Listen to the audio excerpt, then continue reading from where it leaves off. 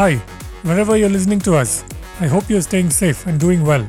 I'm Hari Arakali, and this is today's Tech Briefing.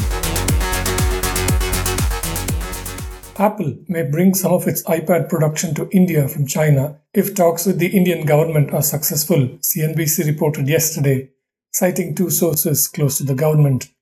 Apple is said to be holding ongoing discussions with Indian officials. No concrete plans have been made, but if the effort is successful, it will expand Apple's footprint in the country. Apple announced earlier this year it had begun assembling its flagship iPhone 14 in India, where it was already producing its older models. Geopolitical tensions between the US and China, as well as China's strict COVID rules that have disrupted factory production, are among the reasons Apple is looking to diversify manufacturing to India and Vietnam. Microsoft has announced a price hike for its software in India. Due to currency fluctuations, Microsoft India is announcing Indian rupee price list changes to harmonize its prices for commercial on-premises software and online services between India and the Asian region effective February 1st, 2023, the company said in a post on its website. Starting February 1st, 2023, Indian rupee prices for commercial on-premises software will increase by 4.5%, online services will increase by 9%, and Windows GGWA, which stands for Genuine Windows Agreement or Get Genuine Windows Agreement if you want to be particular about it, will increase by 11% to match prevailing prices in US dollar terms in Asia, the company said.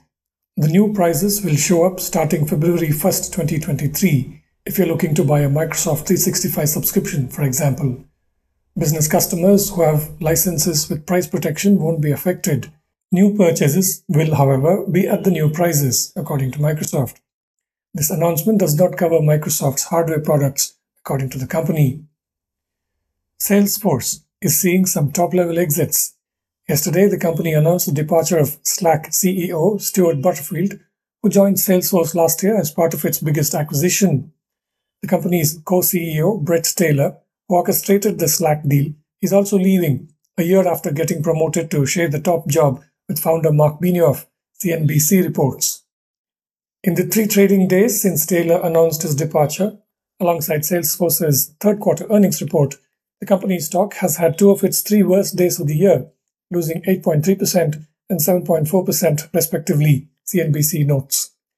Salesforce has now lost 47% of its value for the year, compared with the Nasdaq's 28% drop, and is trading at its lowest since March 2020, the early days of the COVID-19 pandemic, according to CNBC.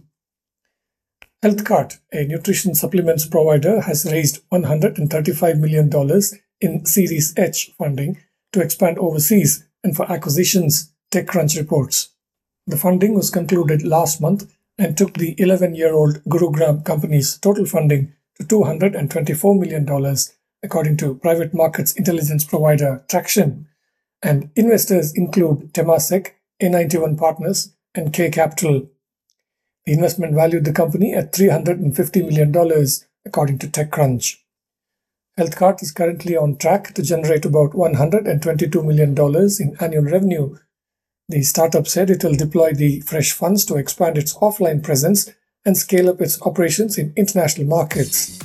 The omnichannel nutrition retailer operates about 140 stores in 50 cities in India, according to TechCrunch. That's it for this briefing.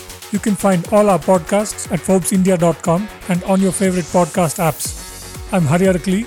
Thank you for listening.